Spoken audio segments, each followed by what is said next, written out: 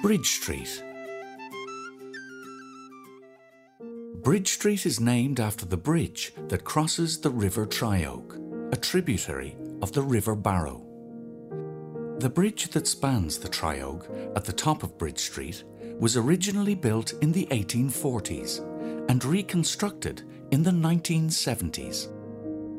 As you walk along Bridge Street, you will see houses and shops on either side of the street.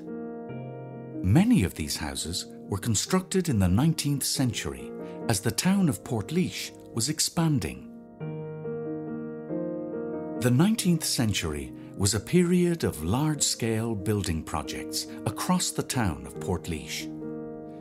New houses and civic buildings were constructed around the perimeter of the old fort of Maryborough. One of the most imposing buildings that was constructed at this time was the new jail. This building was called the County Jail and House of Correction, and it was built in 1830 on the Dublin Road.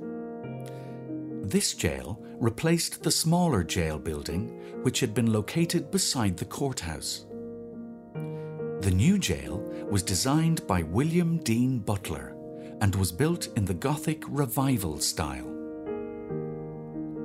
The imposing and forbidding large Gothic gates, which were part of the 1830s structure denying escape to all those interred inside the walls, still stands proud in front of the prison.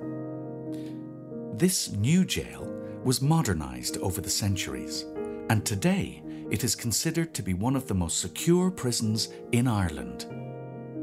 Another building on the Dublin Road that dates to the 1800s is St. Fintan's Asylum, as it was formerly known. It was constructed in 1832 and built in the neoclassical style of architecture. It is located across the road from the prison, and if you have the time, there's a lovely walk through the grounds of this hospital. When you are ready, continue on to Main Street. You will see a large red brick Victorian building on your right. Please stop in front of this building and turn to the next track, Main Street.